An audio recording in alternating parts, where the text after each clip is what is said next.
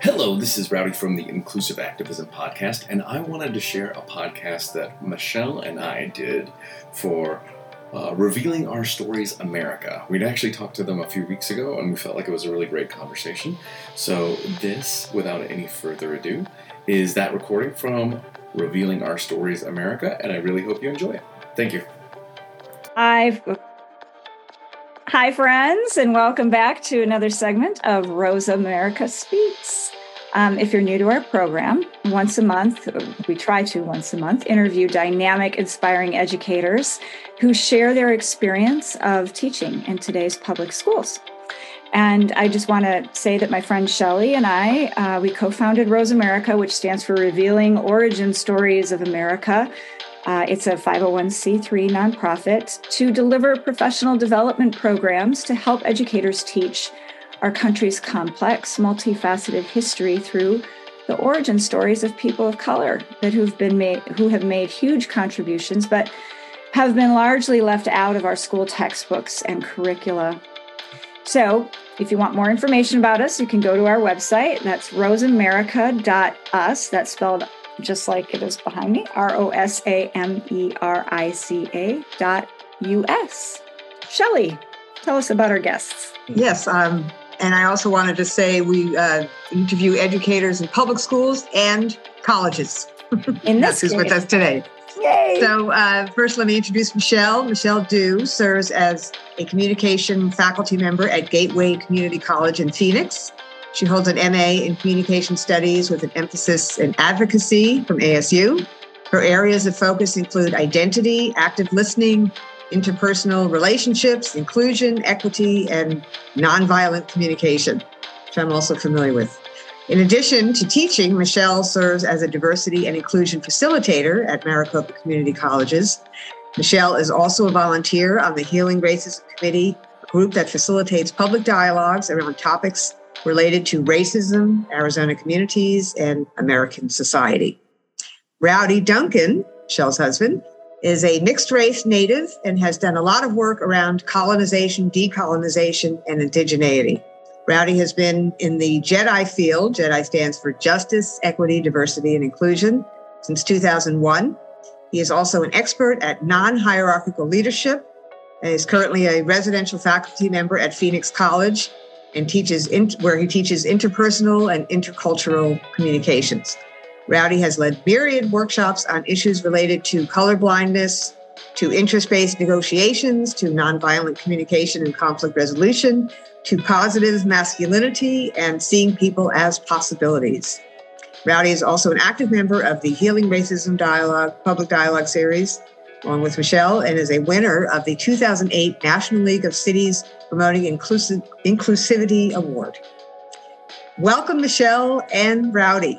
So, Rowdy, I'm going to start with you. Tell us how you got involved in this work. So back, I worked in a men's rape prevention because, like, if you're going to prevent rape, you need to get men to stop raping people. And part of that was learning a little bit more about, like, patriarchy, systems of oppression. So I went to an Anytown training, which is an organization that's been around since the mid-'60s here in Arizona and across the United States. That was my first brush with it back in, I want to say, 2000, 2001. I went to a director training. And then I got hired at the Maricopa Community College District around 2007. And they have a training called Mosaic. It stands for Maximizing Our Strengths as an Inclusive Community. I did that. I learned how to facilitate that in 2008. And then at the end of that training, you're asked to think of what can you do to change the world for the better. And I was like, this is amazing for staff and employees, but students need this thing. And so I created I worked with a group of folks to ideate what would this look like. And we thought, not only should students take this, they should also deliver it to other students. And so Michelle was one of the first students to ever go through that way back in the day, and was part of the program that we made called Diversity Incorporated. And it's really through my work in Mosaic, my work at the community college district, and then also training trainers through Diversity Incorporated. That really got me deeply embedded in this work and got me to make my own company doing these things. Yeah. Michelle, how about you? Same question. Right. Like Rowdy said, I was part of the inaugural cohort. So I would like to, I wish I was someone who was already driven to pursue these topics, but honestly, it just kind of fell in my lap. When I was at the college, I was going to be staying another year and needed to take some coursework. So I knew Rowdy. He said, well, why don't you do this year-long program? And at the time, I'm like, oh, yeah, sure. I had no idea what I was getting into. But, sometimes the best things are exactly that. You don't know what you're getting into until you're into it. So that year-long program exposed me to things that I just had never considered. I think I was more so of the worldview of I'm colorblind. And at that time, I thought that was the best way to be. But going through that program, I'm like, oh my God, that's so problematic, because if I'm colorblind, I'm not seeing people. So going through that program was incredibly transformational for me. It really set me on a path to pursue the communication discipline. I went on to ASU and got a degree in communication. And then, as funny as it sounds, also film and media studies.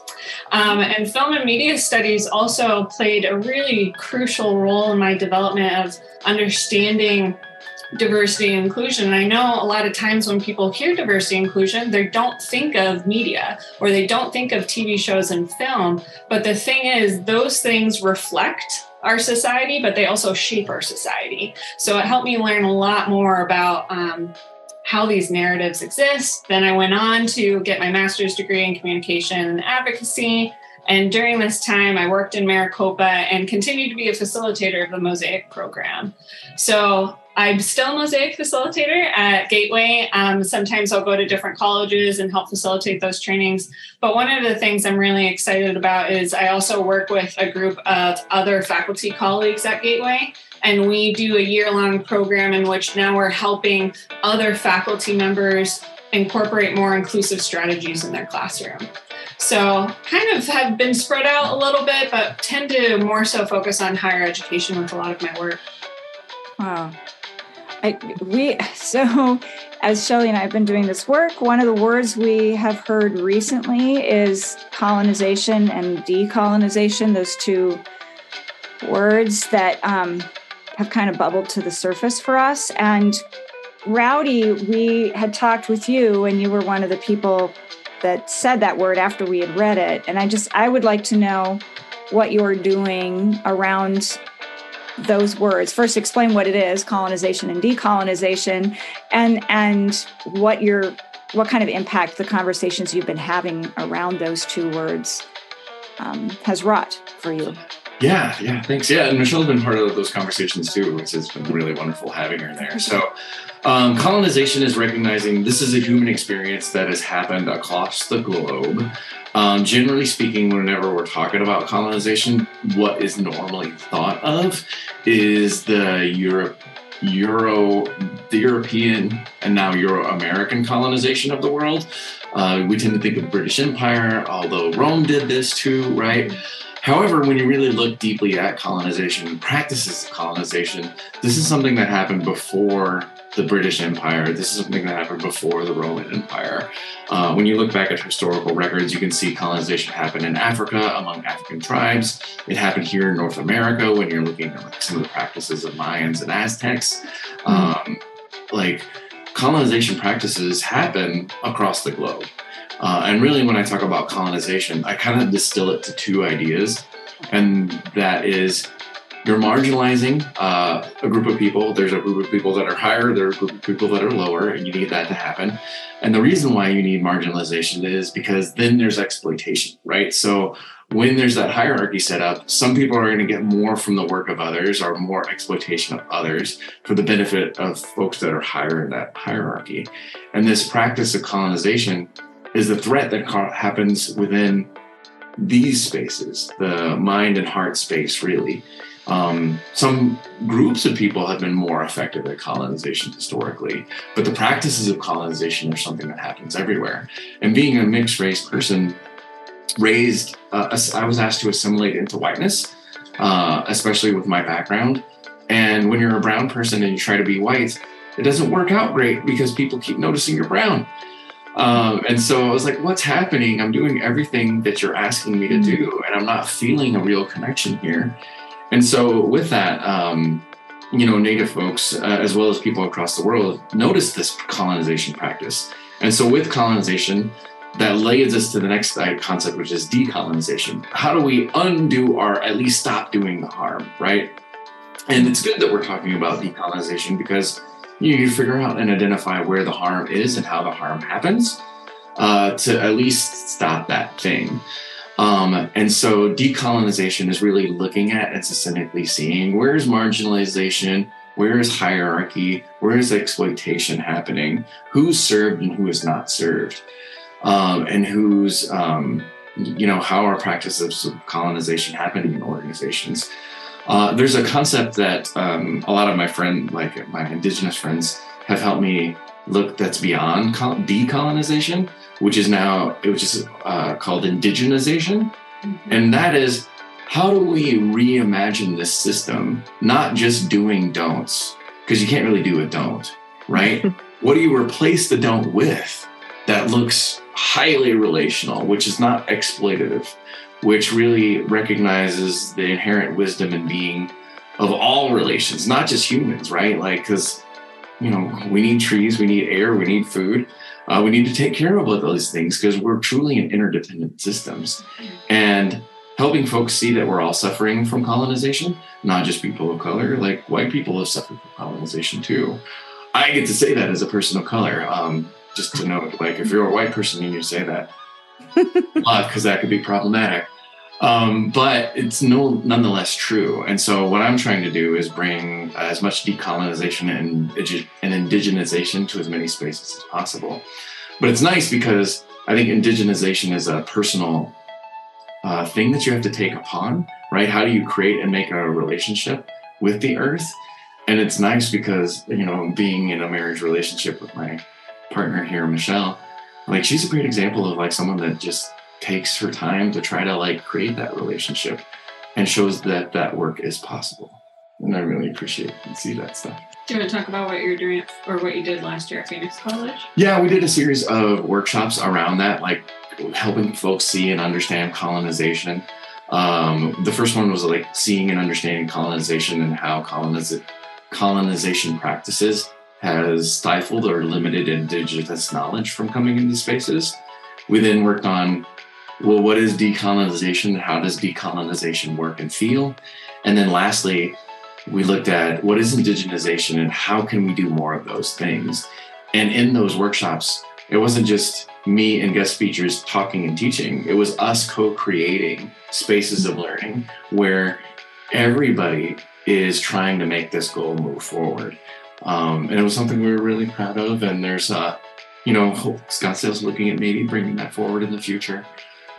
So hopefully we'll find more work in that area. Not just for me, because there's a lot of healing that needs to be done in this space. Mm-hmm. I'm just wondering how do you distinguish colonization from like white supremacy? I know you said that white, all of us are subjected to it, victims of it, or, not even aware of it. But I wonder if there's any distinction there. And I say this because I was just thinking about, maybe I'll tell you what the background is. In my other life, I do public relations. That's my profession. And I have a client. And, I've worked in the corporate world for over 20 years. And what I notice about that environment, it's predominantly white, is there's what I call the mistake culture. And so there's and it's a way of sort of dominating, you made a mistake, and some of the mistakes are trivial and some of them are grave, and, there's different degrees, but it's a way of dominating. And I guess maybe this is a stretch, but I think of this as, that's a form of colonization, in my view, like controlling through fear, the fear of, I'm going to make a mistake. I'm going to forget to put, a period at the end of the sentence. I mean, it could be like that, but there's this power. It feeds this kind of power. So I don't know if you have anything to say about that. Kind of like perfection. Yeah. But I call it a mistake culture. Okay. And where basically white men intimidate women more than men, because men don't make mistakes. No offense, but white men. So that's the message. Okay. So there's this kind of implicit, like you live in fear of. I see that with women. There's a bit of a fear of, if you're paying, then and you make a mistake, I'm holding you hostage. I don't know. Mm-hmm. If that makes any sense or resonates. Yeah, absolutely. I feel and think so colonization is kind of the name of the disease. White supremacy and patriarchy are symptoms of the disease, right? Okay. So you can tell you got a problem with colonization because you're seeing symptoms of white supremacy. You're seeing symptoms of patriarchy. But Michelle said something utterly brilliant about white supremacy and perfection, and then like how those two kind of tie together to uphold one another. I'm not sure it's just me who said this. I think I've heard it from her. But the idea that, this fear of making mistakes or this pursuit of perfectionism is white supremacy in action, because the idea of white supremacy is this idea of an ideal and we know that doesn't exist. Right. So I think that's what you're referencing. Yeah. It seems to be more, it's very apparent in the corporate setting, but I'm guessing any institution, a classroom, a teacher has that kind of dominance. Absolutely.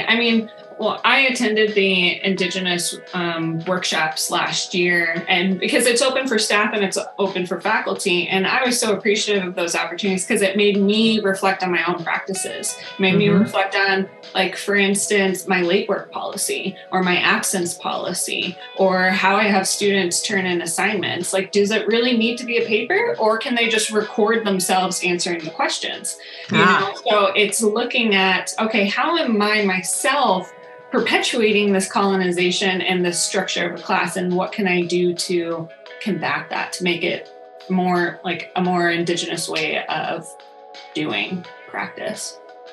So example of your indigenization, the new word I just heard right now. That's an example of you. Okay, sorry to interrupt, Shelley. I was just going to say, it's like we were talking about this in a previous conversation about kids lining up single file versus being in a circle, like why? All these things that, it's not, it's unconscious, right? Where it's like the water you swim in, fish, what water, it's you don't even see it. Right. And it really relies on that, right? Like, we have to get people in line. We have to put people in rows. You have to just sit there and listen, right? And we have to give you tests. Indigenization and Indigenous learning, like back in the day when it was time for us to go to the classroom, we just went off into the world and did things, and we'd be like, what's going on with that tree? And I'm noticing these things change. And we talk about science and weather and philosophy and all these things as they come up. You don't necessarily need to learn in a box, and you don't need to be tested. Like, I had an earlier conversation with Lisa talking about how, like, theater is a way of, like, learning lessons, right? Like, and we learn lessons by telling stories or acting things out, right? Yeah. Those parables sometimes are the most powerful ways of learning, much less so than like a 3-page paper could be on a similar topic, right? So, and it sounds like that mind or that frame of mind, if you're standing in front of a classroom, you're teaching science, it might be the difference between open your textbook to chapter 5, page 231 versus we're going outside and we're going to be observing. We're just going to observe. Yeah. Would that be like an example of the Indigenous? Well, and I think also getting beyond the sage on the stage? Yeah. That we have people coming into our classroom that already have knowledge. We think that they, like when I'm talking about we, I mean in general we, there's an assumption that, you're like this empty receptacle that I'm going to spill this information into, as opposed to realizing, you're already bringing in knowledge in here. So let me meet you where you are and let's explore together, as opposed to I'm an all-knowing being, which no one is in that way. But this, again, if we're talking about white supremacy in more of an educational context, that's where an example that often comes to mind, is that I'm the authority, I am all knowing. And that's just not true. Oh, and students love to be empowered in that way, in a space of learning that, hey, I do know some things and I would like to share. And oh God, yeah. And the teachers, I think good teachers do choose to learn from that setting, from their students too. We had one teacher, Shelley and I worked with, called herself a co-learner. Right. Yes. Yeah. Yes. Well, it even takes too, like, I've been correct on this too, Lisa. So when I bring this up, like, it's an insight that was brought to me. Like, even using language like empower, like, assumes like imparting power from one space, right? Yes. Rather than helping someone rediscover the power within, because the power within always existed, right? Yeah. And so, do you create an opportunity for someone to remember that power within and not like assume a need for empowerment, right? That's really where everybody's like on a flat place and we're not seeing someone needing empowerment, right? Like this assuming like people need empowerment is part of that issue, right? Like we should all just be like, remember that power and like bring that into a classroom space so we can all get the benefit of one another's teaching and learning. Okay, but I feel like it takes a minute to get there because you have to establish that safe space so that they discover they have that part, because there's so much beating down everywhere we go that the power is taken from us. Like right now, there's a reason I have this necklace on. I have no power living in this state right now. I have no choices for my body. So I have been told by others I don't have power. So I think a lot of children and students of any age come to a classroom with that colonization experience already. So it's almost like creating a new dynamic that you're asking of us. Mm-hmm. And I'm thinking, how do you amplify students' voices? Like if you were standing in a classroom or sitting in a circle. I like the idea, circle. Everybody's looking at each other. Yeah.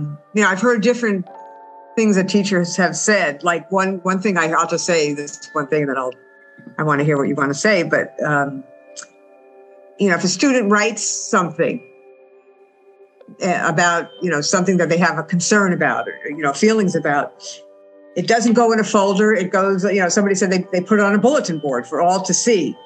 Or they encourage them to, put it on their Facebook page. That's one way of amplifying voices. Like you have a message, it should go out into the world. It's not just for me to grade it. Mm-hmm. So what do you say? Yeah, for me, what's so beautiful about our discipline is like it's applicable every single day after every single lesson. Mm-hmm. And so I feel like we're cheating a lot of times in class because when we talk about listening, we can directly get people to be like, what can you walk out the door with and use like this listening concept with? But when you're sitting in front of that group of folks, like they've been listening forever and they've been making mistakes with listening forever. Right? Like, how do we create a space where we can ask them, what do you know about listening? And what are you struggling with listening? And how do we make it a space I like that. More approachable? Mm-hmm. You were going to say something? I think I was just agreeing with you. And like going back to what Lisa was saying too, I think some of it is, absolutely. Our students come into our classrooms and the way like the communication discipline is, you have to engage, you have to interact. Like that's, the way I like to explain it is like you don't learn how to swim by reading a book. You learn how to swim, right, by like thrashing about. So we're going to be thrashing about. So some of it is just helping students. I tell them it's about increasing your confidence, like remembering that you are a competent person. Like, some of these things. It's just a matter of, okay, how can we get you in the habit and also check our automatic assumptions with things? So if it's not, I wouldn't say like you were going over earlier, it's not about necessarily like empowering them. It's reminding them. Like I'm reminding you that you are already powerful and we are just putting thoughts into behaviors, into actions. Okay. Interesting. Like that. What else? What else can we talk about? I just, to me, this is like a new paradigm shift in the whole nature of, one to many. And how and I think that's really what it takes is like, how do you just reimagine everything? Right. Yeah. And what I think is what is first hard and scary is you have to leave what you know behind. Mhm. And that is hard and it's not difficult, right? And it is difficult, I'm sorry. But like, I don't know, when I think about like teaching and learning, I kind of like think about labs, right? Like Mhm. labs are places of experimentation and learning and coming, like in the science world, aside from the whole control, predict, interpret, because like some things can't be controlled, predicted, or interpreted, right? Like, how do you measure love? Well, it can't. Mhm. But we know it exists, Yes. but we can't measure it. So science is like, okay, well, we just want to talk about love then. I'm like, well, no, we still need to, right? But how can we create more lab-like spaces? Like how can I tap I like into that. what they're learning? Mhm. How can I ask them about, well, what do you want to know? Like there's things we need to teach, yeah, but like, I've embedded some like lectures, like podcasts into my classes. But when I'm not lecturing, when we're just talking about what do you want to learn, I'm having the most fun. I think Michelle does a really great job of like creating like that learning space in her classrooms too. Well, and hearing what you're saying, it's reminding me of, I have a coworker. He's like someone I very much aspire to be, and he opens every single semester with, "I'm an anti-racist educator, and I'm going to make mistakes, and I need you to tell me when I'm making these mistakes and help teach me." And I think that modeling that humility is also really important. It's something I'm still trying to do.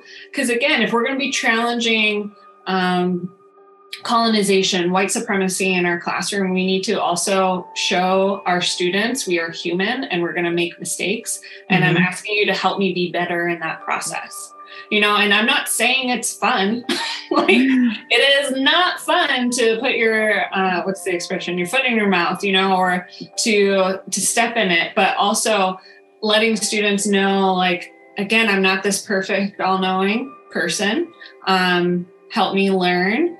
Gives, I think, a safer environment for other people to be okay with making mistakes too. Because we really, like, what we try and focus on in our discipline, and I know this is in a lot of like the humanities, social behavioral science disciplines, is we need to separate identity versus behavior. So we need to focus on, as opposed to saying like, you're X or you're Y, we need to be like, when you said this, this is the impact of what you said. This is how it made me feel. So again, like if we attack people based on identity, of course we're going to be incredibly defensive.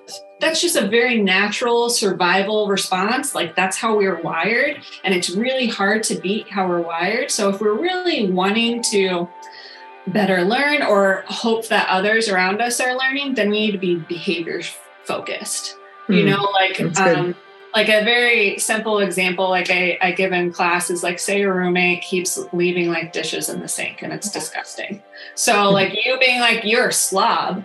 Do you really think that's going to motivate your roommate to like, no, because now they're going to be defending, no, I'm not a slob. Like I've been busy, or as opposed to, hey, I've noticed the past few nights you've been like leaving some dinner dishes in the sink. What's going on?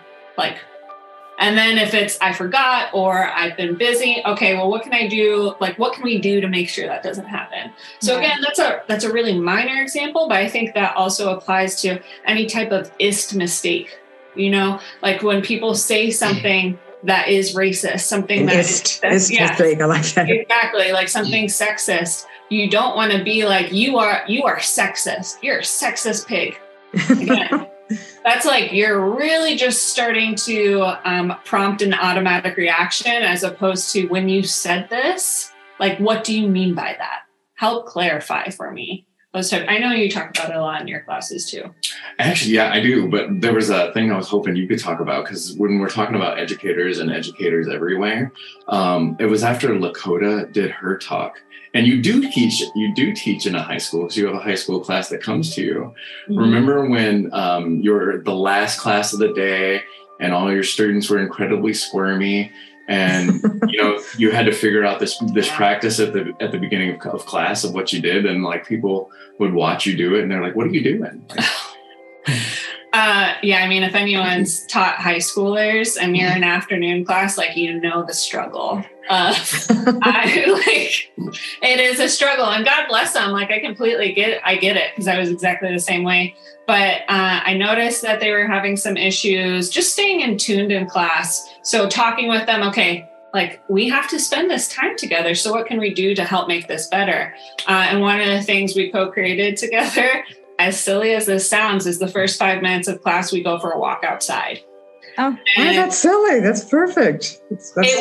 Oh my gosh, it works. And you know what's so great about it? And I've gotten some positive reinforcement, and I've definitely gotten some not so excited comments about it. But what's so interesting is when they do this, they're not on their phones, they're talking with each other. Yeah. You know, so like, it's again this indigenous practice of, okay, like, let me see where you're at, and let's go outside. Let's be in relation with one another.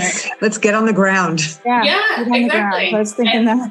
Oh my God, such a game changer. Like, and it's great because they look forward to it. Like, they're always, Miss Du, it's time. It's like time for a walk. Let's do it. Like, okay.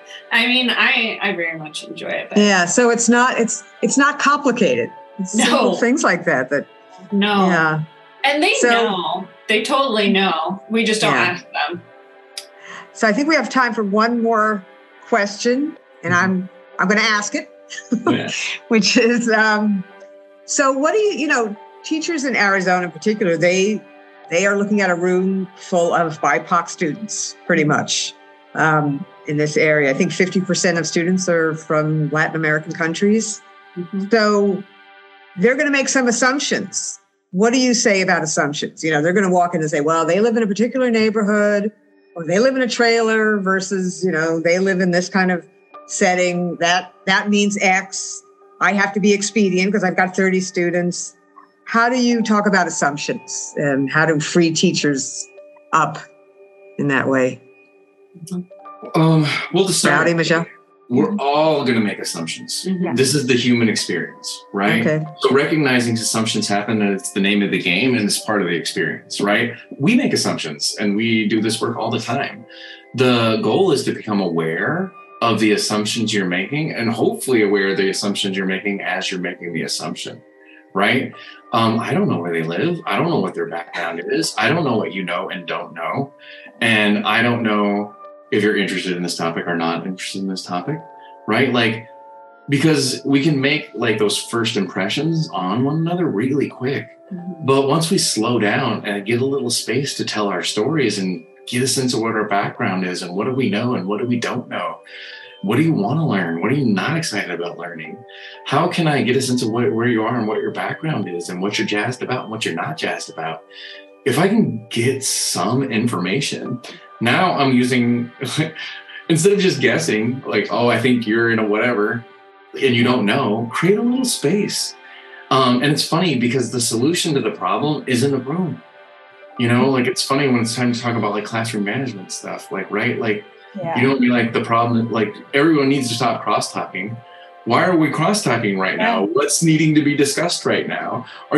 Sometimes the assumption is the crosstalk is not related to what's being discussed. Mm-hmm. No, I wish you talk about what's being discussed, right? Like, make that really like amazing and dynamic, right? But you got to really be humble enough to say, I don't know it all. I know you know some things I don't know. I know I need to learn some things for you if I'm going to teach you effectively in this space. But really what happens, it's such a breakthrough once you get past the whole like regular old same old thing. Now you're excited to come to class. They're excited to come see you. I know Michelle's former high school students were like, Miss Du, you're so amazing. Your teachers we all wish they were as good as you. And like, Michelle was like, I wish you thought that when I was like trying to get you to talk to me. But how do you just slow down, calm down, and realize these are really not just students. These are like wise beings that have something to teach you about your craft. Mm-hmm. That's what I think. I love that. Mm-hmm.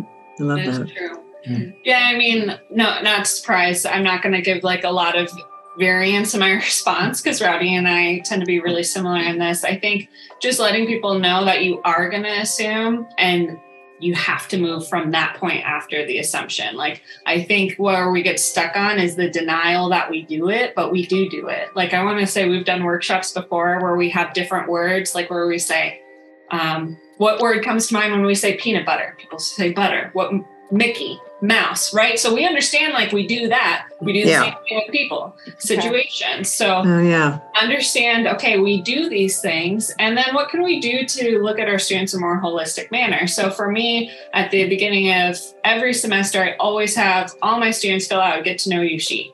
Like, this get to know you sheet is questions like, what classes are you taking? What are your passions, your hobbies? What responsibilities do you have? What are your goals? What do you need to tell me that I haven't asked yet? And then giving them the opportunity to fill in some gaps. And I think that's where we often find, I had made this assumption about them and I didn't even realize I did it until I actually found out more.